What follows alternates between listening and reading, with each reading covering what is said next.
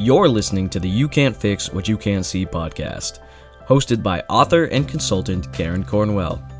Here we share real success stories from companies striving to become more gender savvy to drive innovation, growth, and engagement for all.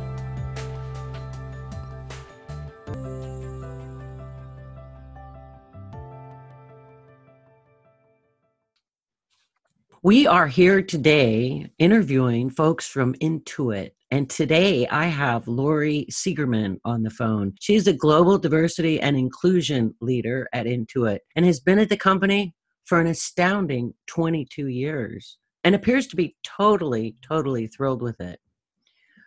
Lori, Intuit has a very interesting inclusive leadership model.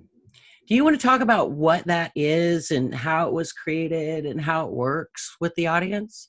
Sure. Thanks for having me on your podcast today, Karen. Really glad to be here and share some of the stories that we're having at Intuit.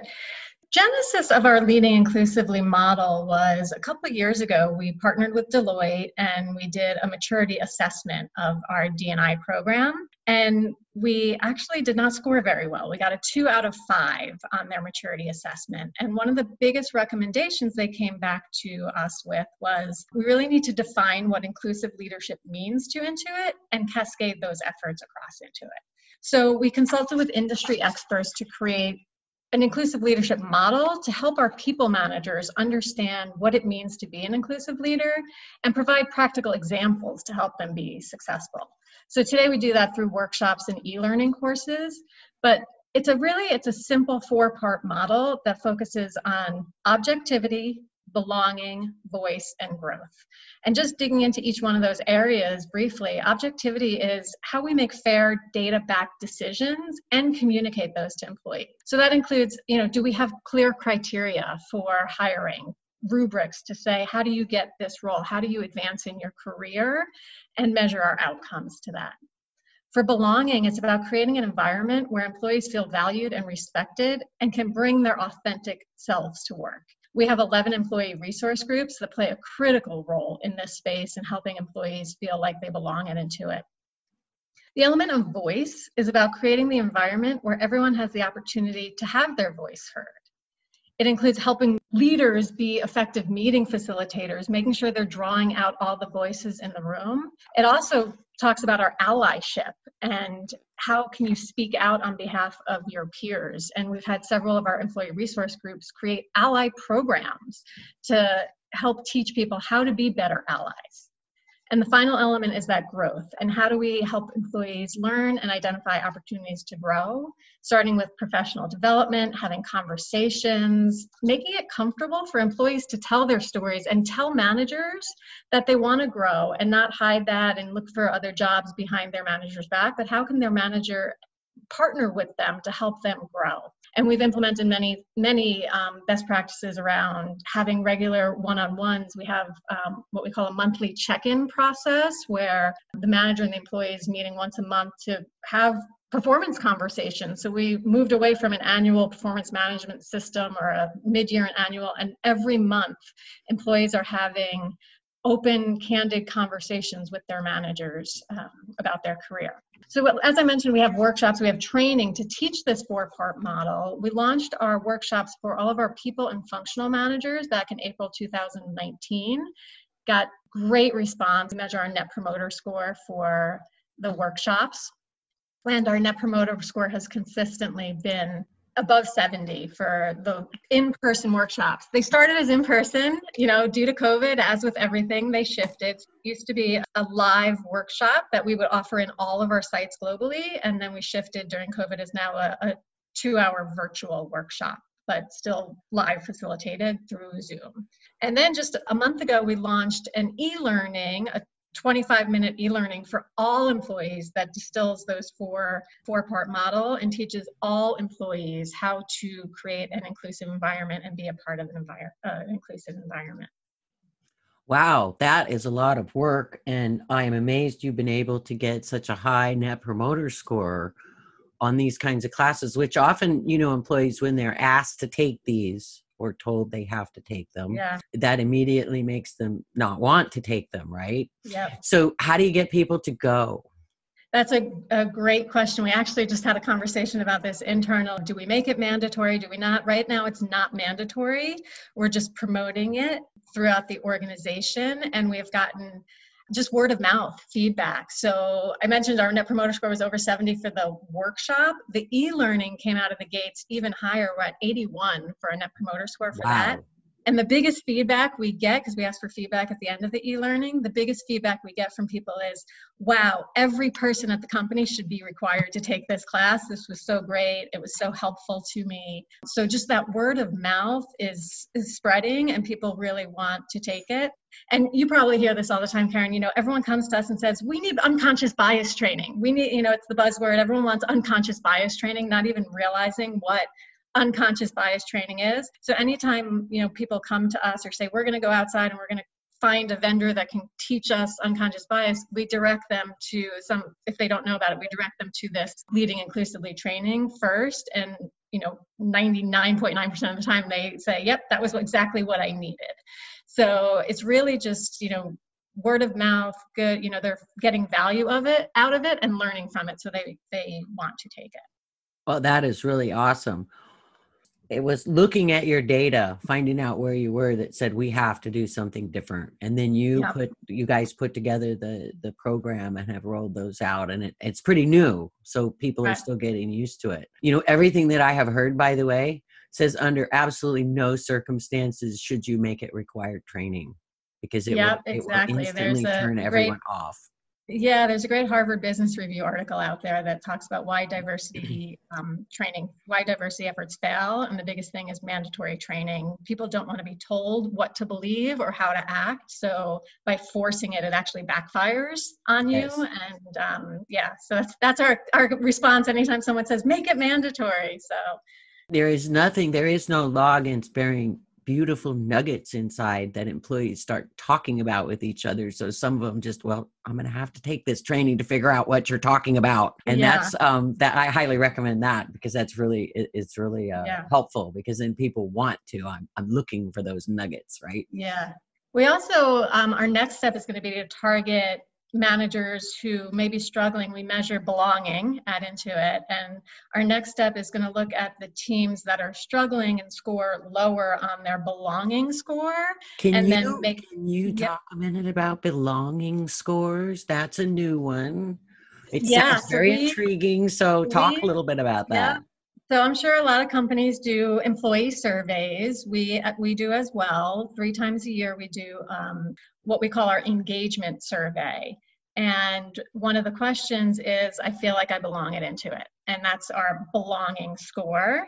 So we've been measuring that for a few years now, our belonging score. Our results have been great, you know, high 80s for belonging score, and actually no difference. We look at it by men, women, ethnicity, and our belonging score is 82 for men and women. Our engagement is actually higher. We look at belonging and engagement. Our engagement is 84 for women and 82 for men. So that's absolutely phenomenal. Most companies have 20%, 25% on those numbers. So that is astounding. I'm sorry, I interrupted you. That's okay. That's our regular engagement survey. You know, as we've discussed, Intuit strives to provide a safe, ethical, diverse, and inclusive environment for all employees, and where they see an equal opportunity to grow and advance. So as we've continued to make investments in the DEI space, including data transparency, we've actually identified the need for D&I specific surveys. So in addition, we're now going to do our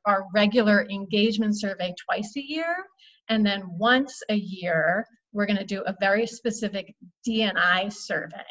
And there's really 3 main objectives with this survey, and it's a confidential survey, as are others.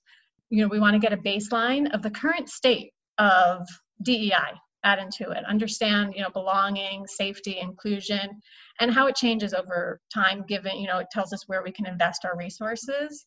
We also want to understand the variation in employee experiences across our teams, identify best practices and where to make improvements, and then transparency. So we want all of our employees to know how we're doing, and, you know, teams shouldn't have to guess the current state of inclusion and belonging. We actually we did a small pilot of a specific D&I survey with one of our business units in February of 2019. We got some great results that actually helped us make some changes. So that survey came back and said we had two problem areas. One was allyship, and the other was promotion practices. So that's where we started looking at, do we have those clear rubrics that I mentioned earlier in place for each role? What does it take to get promoted? What's the promotion criteria? What is our nominating process? So there was a self-nomination process, but we found, as you probably know already, women were not putting themselves up for the promotion as much as men were.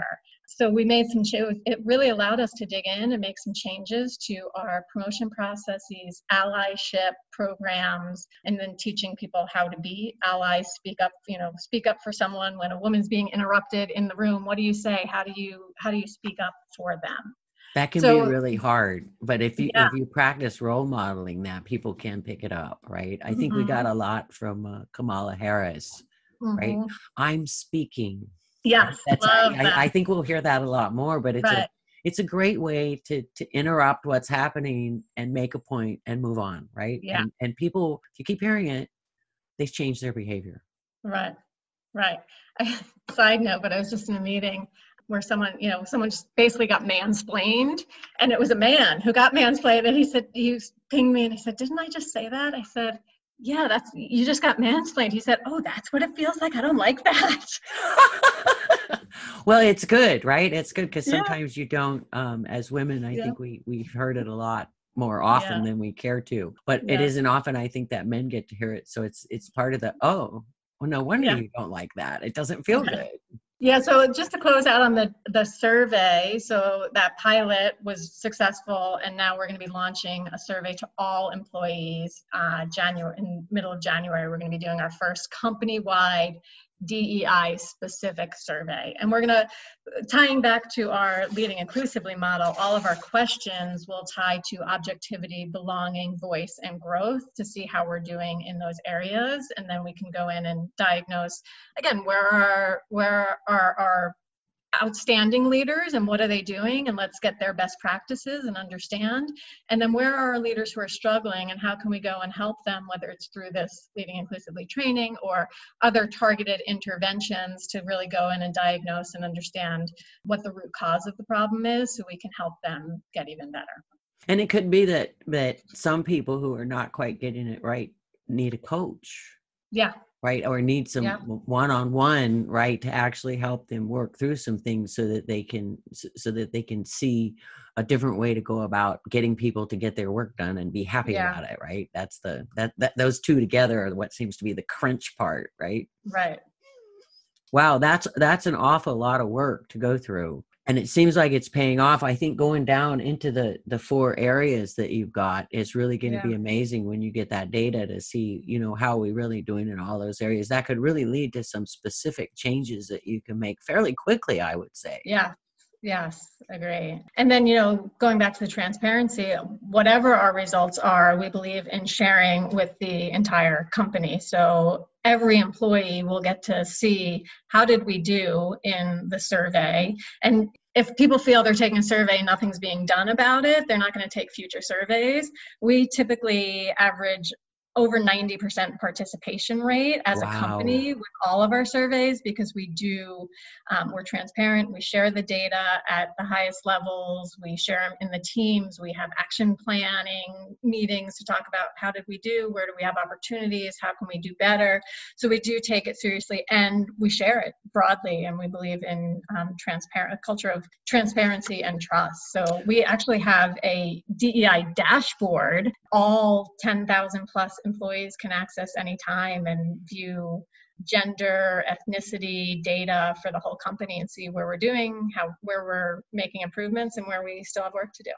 I was absolutely astounded by the way that data was available to me as a non-Intuit person, right? Yeah. And I could just go to your website and pull out that data. So that was pretty amazing. That's really transparent compared. A lot of companies might take the data and share it internally, but they're not sharing it externally necessarily. Right. So I'm sure you saw we have a pay equity analysis out there that you can see, in the US and India, how much women are paid compared to men. We do that annually and publish it externally as well. And I thought that was totally amazing, because I believe the difference between the men and the women's salaries are something on the order of pennies, a penny, Yeah. right? Or Yeah. less, or zero, right? And I was very impressed with that, because that takes a lot of gumption to even Yeah. start that work, right? It's like, if we look and we find something, then what are we going to do, right? What are we going to do Yeah. about it? And you have to be willing to swallow that whole pill, right? At one And we have time. made adjustments. So when we do that analysis, and that's the other thing with transparency, not only do we publish it externally, but our CHRO sends an email to the entire company saying, we did our analysis. As a result, 60 people had their salaries adjusted, and, talking about what we did as a result of finding out what the data was. Yeah, and our most recent survey showed in the U.S. women earn on average 99.4 cents for every dollar men earn. So we're not quite at equity yet, but yeah, like you say, it's pennies. So Yeah, but that's a lot closer than the 70 or 80 cents, right? There yeah, are a lot of companies, so that's really yeah, amazing. I was astounded by that. I think you also mentioned, Lori, that because of COVID, right? And like our whole lives have all been flipped upside down because of that, that you have some programs for kind of targeted at working parents, yeah. working parents and working moms, because it's been so hard for them when you got kids at school and you're trying to be in an online meeting, and Mm-hmm. you've got a kid that's not wanting to sit in front of the computer, or that would like to sit in front of the computer but they want to play games, not do their Yeah. work. Can you tell us a little bit about that program? I'd love to talk about this. It's near and dear to my heart. I am a working mom as well. I have 2 teenage boys. So, when we started to build empathy for our working parents, especially our working mothers during COVID, the first thing we realized is not all working parents are created equally. So my sophomore and senior in high school sit in their room all day. They self-manage. They're on the computer. They don't need a lot of my time. But those who have toddlers or, younger school age children who are needing help even getting into their Zoom calls, or, learning your ABCs over the internet is much more difficult. So that was the first thing we realized, is we have kind of segments of working parents, and some are having a harder time. We also talked to our working parents and working moms who had children with special needs and abilities, and that was a different segment as well, and their struggles were exacerbated by COVID and not having access to their regular resources, their therapists, their teachers, their nannies. So yeah, it's a real problem, and recent data I read shows that 865,000 women left the US workforce in September alone, which is 4 times as many as men. The amazing thing is we are not seeing that trend at Intuit. Our voluntary attrition has actually not increased since COVID. We're actually down slightly year over year. When we look at our Q1 from this year to Q1 from last year, we're down 0.6 points for our voluntary attrition in women. And I think a lot of that is due to a lot of the programs we've put in place. So one, just by reaching out and doing the customer empathy interviews, our working moms felt, wow, people, really do care. And two, we got a lot of that feedback. We did surveys, we did one-on-one interviews. And the biggest piece of feedback we got was, thank you for just even asking or checking in with me to see how we're doing. So just showing that bit of empathy and expressing to our working moms that we know how you're feeling and we know this is a struggle for you.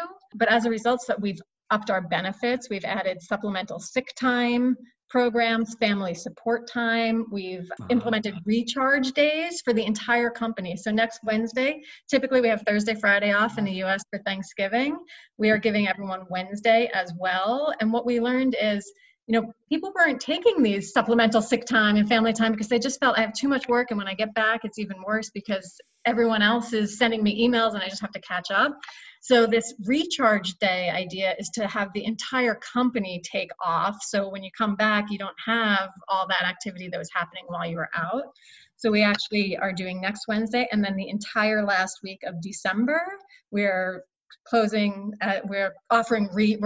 them recharge days. It's not a forced shutdown. Yeah. And some employees will still need to work if it's essential, but for the most part, the entire company is being given paid time off that entire last week. So some of those things we've also reminded our working parents about our benefits, our other well-being benefits we offer, access to mindfulness sessions and different, meditation options. We've had external speakers come in and do meditation sessions guided, and had the entire company attend some of those.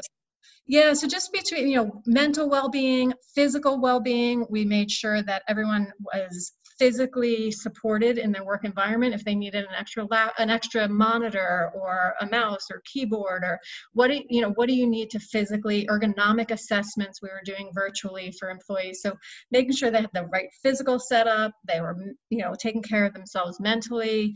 And then just the last piece we're still trying to conquer is additional support around this, people feeling like they're always on and in meetings all day long, and the Zoom fatigue is real. Yes. People feeling like they're in Zoom. So just giving people permission to not have your camera on. If you need to be making lunch for your child while you're in a meeting, that's okay. Normalizing having kids in your background coming and interrupting or saying, excuse me, my child needs me for a minute, and making that okay. From leaders role modeling that. We have some, executives who have young kids at home, and animals are walking through the screen, family, but it's okay, because we're trying to normalize that and say, this is life now, and you shouldn't have to feel that pressure of, I have to hide my family, or don't come in, and I can't talk to you right now. So the biggest thing we hear from our parents is, I'm trying to do it all and I'm failing at everything. Yes. And that really breaks your heart when you hear, I don't feel like I'm being a good mother. I don't feel like I'm being a good employee. I don't feel like I'm being a good wife. I don't feel like, and I can't keep it all together. It's too much. So we are trying to do as much as we can to help alleviate some of that stress. That is awesome. I had a friend early in the pandemic, and I was very frustrated, having published a book and set up all these speaking things, which then, proceeded to cascade as not happening. And somebody looked at me and said, Karen, we're in a pandemic. It's different. You need to change your standards. Yeah. And companies, it sounds like Intuit has done a really good job saying, we need to reset the bar a little bit lower and let people be people. And so we can deal with where we are. So that way, that's really admirable. I'm totally impressed.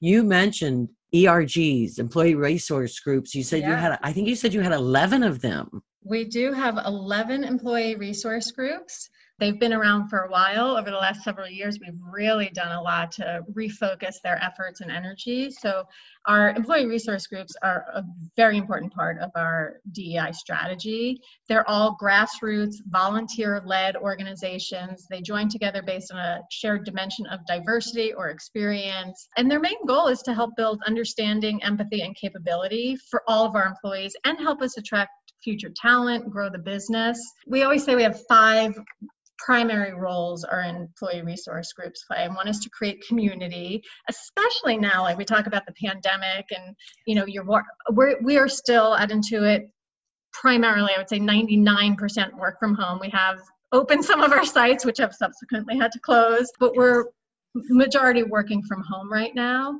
So, having that community and creating connections is so important when you're sitting at your home by yourself all day. So what we're trying to do is, day one, letting people know in their new hire orientation that we have employee resource groups, and here's what they are, and go sign up. And then imagine you sign up for our Christian network, and the next day someone calls you up and says, hi, I'm the leader of the Christian network. Here are some things we offer, and we have a Bible study every Friday. Why don't you come as my guest, and we can go together? And then you've found your people from day one. The women's network can say, hey, we have this great leader speaker lined up. Why don't you come to that? And that way you're able to create those connections from day one. Our African Ancestry Network, right from the beginning of the pandemic, they do it every other week. Quarantine and Kahoot. So Kahoot is a trivia app. I love it. Honestly, I look forward to it. It's the meeting I look forward to most out of my week, because it's just so much fun and a time to connect and have fun and let loose. So creating that community is really important. They also invest in professional development of their members. So our ERGs are sponsoring conferences. We're a sponsor at Out and Equal, at Afrotech, at Disability Matters. So we're involved with a lot of, and cool. as a result, we send a lot of employees to these conferences to learn and grow. We bring in a lot of speakers. We do internal leader speakers to really invest in professional development of our ERG members. We also ask them to educate and advocate. So how do they help break stereotypes, share facts about their network? So Diwali just passed and we had our Indian network sharing, what does it mean? And how do we celebrate, and created a Zoom background for everyone to use and, for the day. So yeah, really great to help educate people about customs, different holidays, different experiences, and advocate. Our Pride Network is one of the best at advocating for, hey, there's legislation that's happening that's going to adversely affect our community. Can we do something? Can we sign on to this amicus brief? Can we, so real impacting real legislation and educating the company, even our CEO, about what's happening and how it will affect our employees. And then lastly, we just ask them to, community service. We care and give back is one of our values at Intuit. And we ask everyone to give back to the communities where they live and work. So our ERGs role model that. A lot of them have signature organizations that they partner with and, do things to volunteer in the community, provide monetary support, whatever that looks like. So we've really, over the last couple of years, have evolved our ERGs. We used to call them employee networks, and they were really just social clubs. And I remember we have a Latinos network.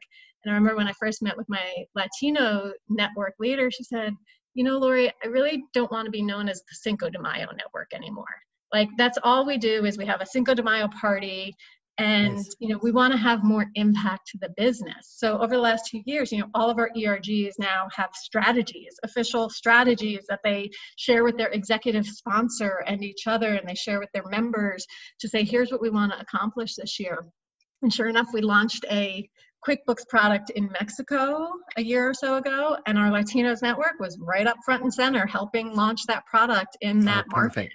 So really helping be a resource to the business and continue to focus on where they can add value. So yeah, we're very proud of the work our ERGs have done over the last several years. Well, and when you get people engaged in the community and they're doing what they love you too, as a part of that process. It's like, no, it gives me time to go do this. In fact, they suggest that we go do this, and that's what we're doing today, right? So yeah, and that's the thing, like I mentioned, they're voluntary roles. So we have, each ERG has global leaders, and then at each site where there's interest, there's site leaders. So our ERG leadership team is over 100 strong, and it's all people who are just doing it because they're passionate about it. They get something personally out of it, and they want to contribute, and they want to help create a diverse, ethical, and inclusive environment. So there, it's just great to see that, and we're constantly having people apply, and we have a formal process where it's not just anyone can, we do an interview to make sure they're committed. So it's great to see so many people passionate and wanting to take on these roles. Well, and I would say there's a lot of opportunities for personal growth, right? It's like, I don't have to put together strategies in my day job, and now you want me to put together a strategy for this ERG? Okay, here we go.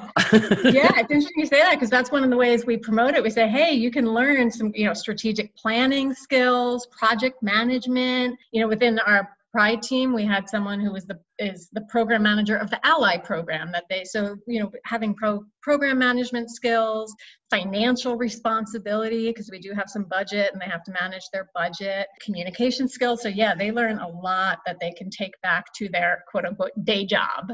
Oh, wow. Well, this is really amazing, Lori. I really appreciate you coming in and interviewing for the podcast. I can't wait to hear what the listeners have to say about this. Well, thanks for having me. This is great, and I love sharing all the great work that's being done across our company to help further our diversity efforts.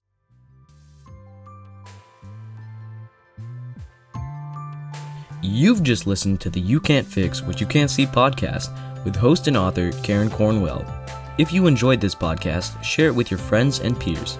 If you know of a company doing amazing things to become more gender savvy, please drop us a line at the website youcan'tfixwhatyoucan'tsee.com. we are on the lookout for success stories to share with our listeners so their companies can become gender savvy.